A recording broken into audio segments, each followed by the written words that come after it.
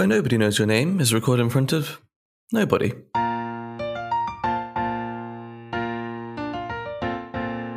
Hello and welcome to this episode of Where Nobody Knows Your Name, a Cheers podcast. Today we're going to be reviewing Series 5, Episode 7. Whoa, the time's went so quick. Young Dr. Weinstein. This episode was released on the 13th of November, 1986. And who wrote this one, James? This is written by Fief Sutton. He's a bit of an unfamiliar name there. And the director. Who could the director be? I wonder. James Burrows? This is a classic Jimmy B episode. Aren't they mostly all classic Jimmy B episodes? But yeah, this is a good one. I forgot to say I'm John. No, I'm James. I nearly forgot to introduce ourselves. But yeah, Young Dr. Weinstein, it's a good episode. I like this one. I guess the best place to start might be the cold open, which revolves around Carla. Yes, and a customer is irritated because he can't read his check. And Carla takes this as an affront to her. Yeah, she has a bit of an outburst. She gets a bit of sort of the straw that broke the camel's back. That's the saying, right? And she goes berserk at him. We'll play the clip. Well, I'm so sorry if my handwriting isn't up to your high and mighty standards. But some of us don't get to sit around on our buns all day and practice our penmanship. Some of us have to go out and earn a living. After that outburst, the man's wife comes and is like, oh, you left your glasses in the case, and Carla's face sort of becomes a little bit mortified. Carla becomes very apologetic and out of sort of, I'd say, sympathy. The man gives her $10 as a tip. Got a sympathy tip and she went, hey. Yeah, and then she goes and sort of, again, becomes very apologetic to the next customer who wanted a napkin. Maybe it's a new Carla. Sympathy play. Coach has done it before. Now it's Carla's turn. On with the episode. Hey, there's quite a bit going on in this episode, but as we come into the bar, we see Cliff enter and he's celebrating his anniversary of working at the post office. Woody's very impressed. Norm says this calls for a free drink and Cliff should get one as well. And Woody suggests that he could whip up one of his own original cocktails. And this is where we find out that Woody is trying to make his mark on the world in bartending realms. Bit of a bar wizard. He wants to make a Boyd special. Yeah, he's got ambition to get his name in, I think it's Bartenders Weekly, kind of like a bartender's publication. He wants to set the bar, you could say. And he starts making quite a few different drinks. The first one of which I believe he calls the Blue Boyd of Happiness. But Norm takes a swig. He says, this is really good. Carla takes a swig and says, oh, congrats, you've made a blue moon. His venture continues as he tries to create a drink which has not been created before. Yeah, which I think is kind of, they throw down the gauntlet of it and kind of say it's impossible to make something new. Wow. Let's see how that plays out through the episodes. It's not impossible to make something new. It's impossible to make something new and tasty. You could put anything in a drink. You just say like some weird combinations at some point. But as we move into the main arc of this episode, we find out that Diane is going on a date with none other than Jordan Brundage by Josh Clark. Yeah, so she's got a date without Sam. She's just moving on. And Jordan Brundage has got reservations at none other than, not a calf, James, the calf. The cafe. If you put a little sky comma above the E, then it becomes fancy. I'm just saying the calf. All right, Danny Dyer. I mean, that's kind of the discussion that's get had. Carla says that the calf can't be that great with such a bad name. Then Frasier and Diane kind of veer on the side of it, it's so simplistic and elegant, it's classy. Which Norm agrees with and says his favourite restaurant is The Eat. Which would you rather go to? The Eat. The cafe, then, is one of the trendiest restaurants. Eating there is considered to be rather a coup amongst certain, self-important and pretentious circles. That's a quote from Frasier. But I think there's an underlying sort of... Didn't get in, did he? Didn't get in, that's kind of thing. There's an underlying resentment of Frasier not being able to go there. And the fact that Diane's been able to have reservations there is quite impressive. And I think they've been on quite a long waiting list for the chance to eat there. Months, which implies that she's either been with this Jordan fellow for months, or Jordan Brundage just has a set reservation and hopes he could find a date. I mean, I assume it's the latter. You're in luck, Diane. I've got a reservation. Wow. Yeah, I keep a reservation there every 6 months. Well, I tell you what does happen. This kind of sparks Sam to say, I could get a reservation. I'm going to eat there tonight kind of thing. And it becomes a bit of sort of a challenge. And he thinks that his weight as a local celebrity will be able to get him through the door. even when name-dropping himself and trying to book a reservation, gets nowhere. In fact, actually, he gets a reservation in, I think it was February or March. So we asked, has Diane been with this Jordan for a long time? Or has he just, well, it sounds like there's a 5-month waiting list because this came out in November, this episode. That's quite the wait. I would just eat somewhere else. Like, unless you're booking it, say, for an anniversary or special occasion, just eat somewhere else. Hungry heifer, eat. Malville's. Yeah, so Sam realises that he's probably not going to be able to get a reservation at the CAF in any sort of legitimate way, but he does quite like a lowball move, I think. He calls up the CAF and cancels Diane and her date's reservation, which I think is probably maybe one of the worst things he's done in a while. Yeah, not cool, Sam. He thinks if he cancels theirs, he'll be able to call back and get a reservation, but they don't offer the table to him. So I think the CAF's quite a sort of snobby place. When he called back, they were like, nah, we said no, Sam. Get out of it. If you were running as a maitre d' at a restaurant and someone called asking for a reservation, you couldn't give them one, and then a minute later someone calls in a kind of strange voice and cancels their booking, and then the person who originally called calls back and tries to get a booking again, would you think something's suspicious and maybe not cancel the booking? I would think something would be suspicious, but I'd have no way of proving. Yeah, but you just wouldn't cancel the booking, or you'd call the person up. This is the thing, that technology is useful these days because you get notifications, don't you? You get like an email confirmation. Back in these days, out emails.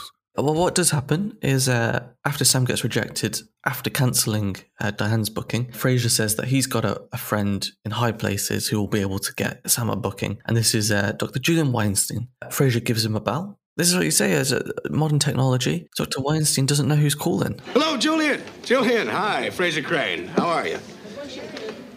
Crane. C-R-A-N-E. Yes, Dr. Frasier Crane. All right, fine. Listen, I was wondering what you know about...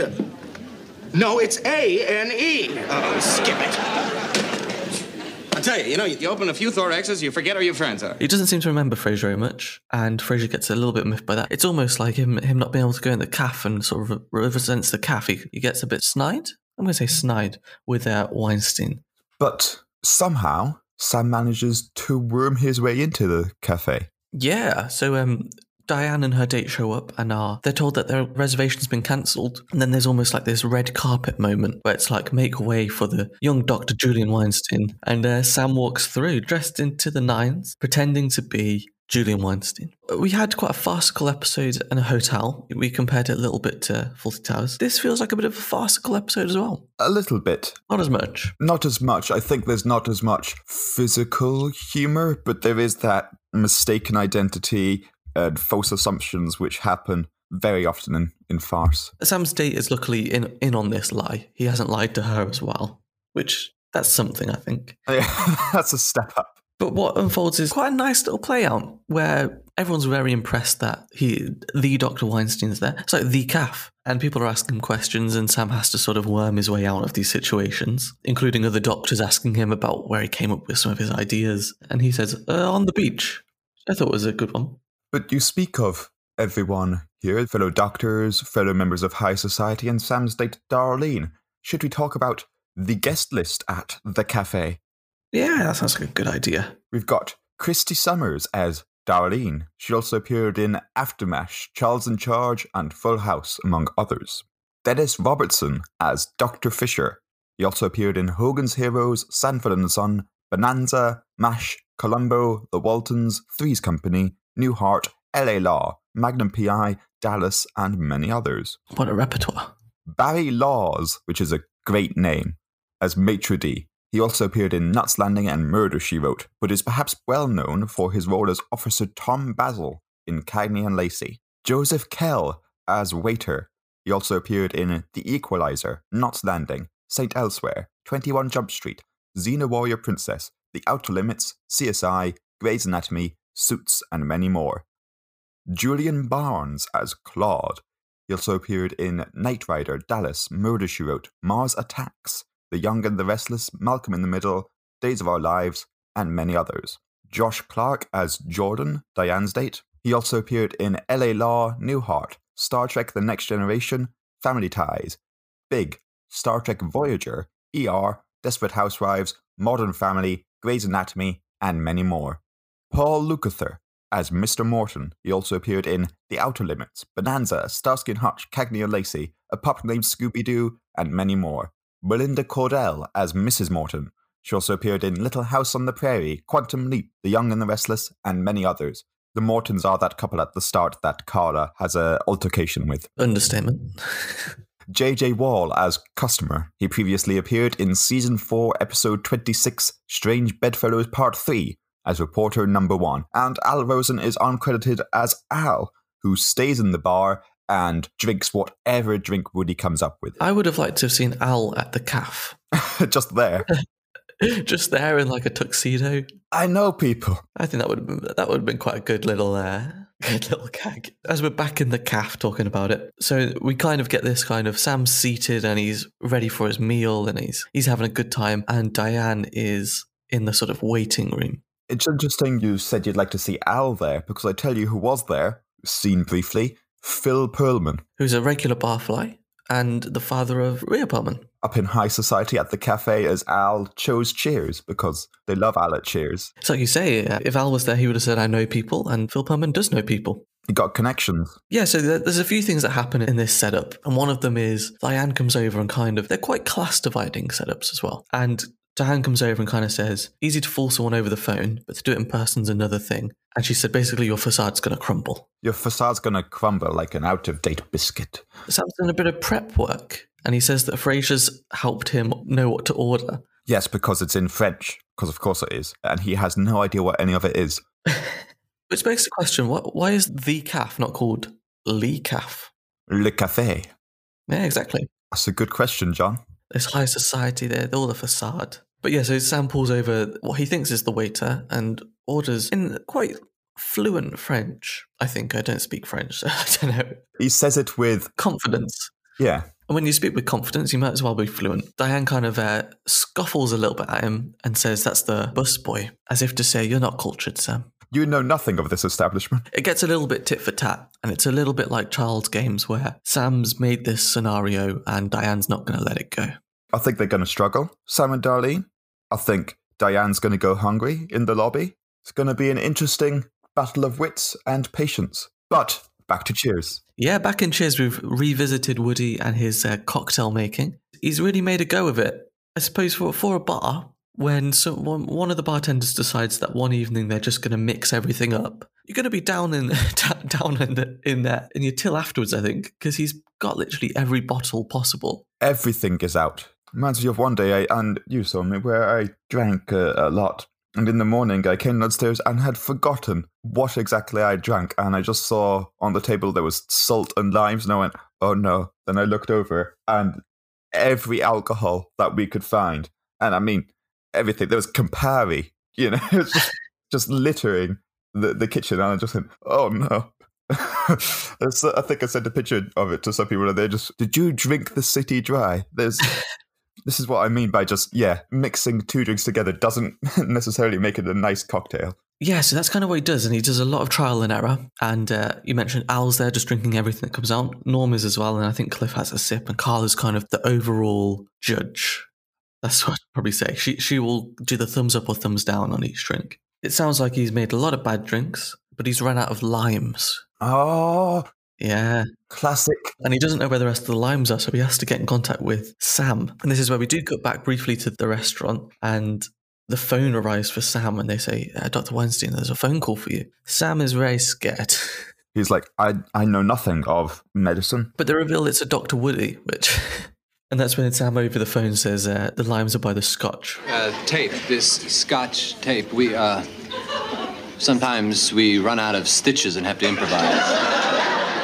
Interestingly, Ted Danson went on to play a doctor in another TV show, Becker. There you go. He should have tried to pretend to be that person. In the next episode, Chizzy's going to play a demon. A fire squid. Yep. I tell you what, whilst we're speaking of that, there was a moment in this episode where obviously I don't know Ted Danson, but like from what I can gather, he's acting more in Cheers than he does in The Good Place. And I think in The Good Place, he's more Ted Danson than he maybe is in other roles. Are you saying Ted Danson is secretly a fire squid? No, but I think he's got quite like certain mannerisms where he's quite articulate with his hands in The Good Place.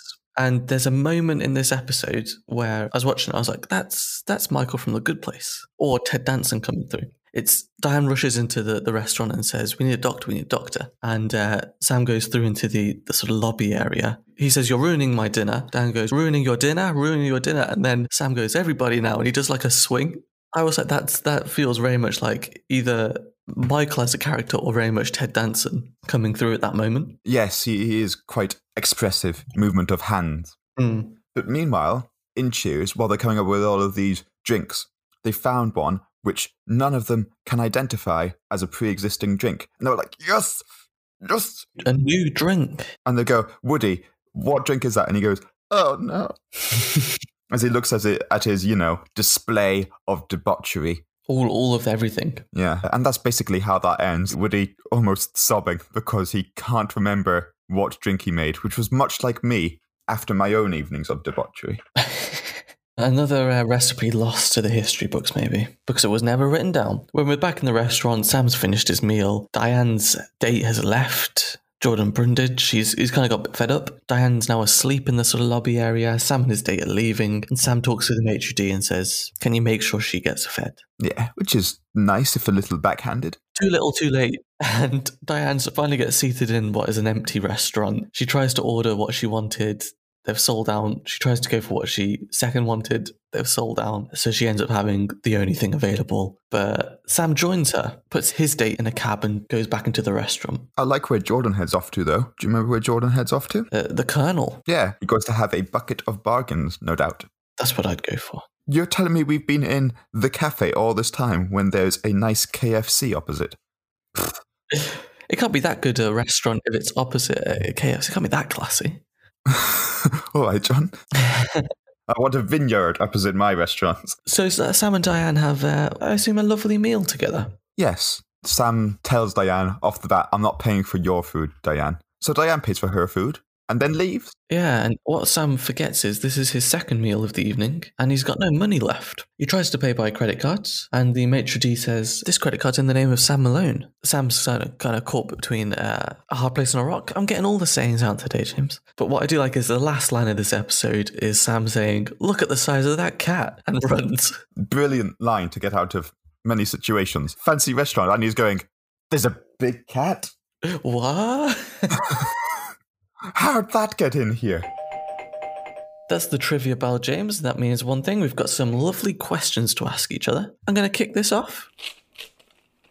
We mentioned right at the start of this episode that Cliff was celebrating the anniversary of his service in the Postal Service. What year? How long has he been carrying mail for? It's going to be more than 5. I'm going to guess 7. It is 7, which I thought was not as long as I would have expected. But he says that he's been carrying that bag around for 7 years, and Norm says that he knows the feeling, which I think is a bit harsh. That's a ball and chain joke. Yeah. Norm, what are you like? This is something that is stated near the start of the episode when Woody's trying to invent a drink. What is the name of the drink that Jim Sheehan invented? It is a fish house punch, James. I've never had one, and I never think I want one. Because it sounds unpleasant by Fish House? It sounds unpleasant. Peach brandy, lemon juice, amber rum, lemon slices. So it's very citric. Yeah. What I do like about this, though, is pretty deep cut, for Woody to pull out as like a role model. He's a man of the world, is Woody. In this episode, James, I'm going to not only test your memory, but test your French. What does Sam order in the caf? Was it bouchée parmentière au fromage, which I believe is like a cheese appetizer, like an amuse-bouche type thing, followed by salade maison, house salad, and for entree, tourtefoie d'anglais Rabelais, which means cold tart of d'anguille Rabelais, I think, is a person, a cold tart specialty from this person or a place. I don't recognize it as a French word, but it sounds like a name. Was that right? Yeah, that was bang on, James. And the French and the memory test passed both of them. Yeah, if you were there and you saw a menu in French, what would you do? Or would you just go, I know this word? I think I'd look for pictures, or I'd just go to the Colonel's, the KFC opposite. What is Dr. Weinstein's nickname? I don't know. It's the Heart Transplant Wizard. It's not a particularly catchy nickname. It's to his friends. We've got an exciting one here. John, less of a question, but more of a game. While Woody's coming up with different drinks, he says a list of ingredients and they come back saying what that actually is. So the game is, if I list the ingredients, can you tell me the name of the drink? We'll give it a go. Whiskey, vermouth, and bitters. That sounds like a Rob Roy to me. I'll tell you what, you're pretty close. It's apparently a paddy cocktail. Here's another one. Gin, vermouth, and grapefruit juice. A grapefruit martini. You know what? It probably should be called that, but apparently it's called a Palm Beach. Oh, that's a nicer name than what I said. Now here's another one, and drink is a bit of a stretch for the name of this, but what is gin, vermouth, and black coffee? Oh, is this an espresso martini? Apparently it's paint remover, according to Norm. Oh. You're partial to an espresso martini? I like an espresso martini. I was with friends in Reading, and I don't know how many we had, but the problem with is that they get you drunk, but they also get you sort of quite energetic so you don't sleep. There were 2 for £10. We just kept having them. But do you know the worst part? Like, I say the worst part, the best part. The next morning, we went back and had more. It was the same bartender. We were back at like 10 a.m. having them again. Better times. Have you ever made any drinks up, James? I made many drinks. I don't think I've invented any new ones. We had a tradition at uni, me and my friend. We called it a Hug Me Brother after Drake and Josh. In Drake and Josh, they would mix a root beer and something else. Mix them half and half. So we would get sour shots. We'd go to the bar, get 2 sour shots, just say dealer's choice. So we'd just get random flavours. And you sort of mix them by sharing the 2 glasses, and it's called a Hug Me Brother. That sounds like a risk. Well, it's not too bad because like all of the sours are mostly just sugar and they're a shot. So it was just mixing sugar and sugar. Well, that's the last call at the bar, James. I mean, there's a lot of options for drinks this episode. But how are you feeling for the house special? Maybe a tasty Blue Boyd of Happiness. Yeah, forget the Blue Moon. From now on, Blue Boyd of Happiness. But if you yourself want to try and make a Blue Boyd of Happiness, why not check out our Patreon where we'll be putting out newsletters, which include some recipes from our house specials. And I think this month we might be including that Blue Boyd of Happiness. And also on our Patreon, we've got lots of other tiers that you should check out if you're interested in getting more Cheers content. But meanwhile, let's raise our Blue Boyd of Happiness and toast this episode, James. What do you think we should toast to? Just food in general. It's a very foodie episode. And you know how I like food. Story was about food, the other one was about drink. Your Trivial Pursuit card of food and drink. But I think one of the interesting things that tying it all in with food and drink, it comes out with legacy. I think that's one of the big undertones of this one, legacy and class, and that sort of divide. Woody's trying to get his name in the books. Sam's trying to get his way into a classy restaurant. At the end of the day, I think everyone would just be happy with it. Bargain bucket from KFC. I'm going to raise this Blue Boyd of Happiness because that legacy will live on. That was the best drink of the episode, I think. And say, here's to the Colonel. Thank you for listening to Where Nobody Knows Your Name. This has been a Cheers podcast.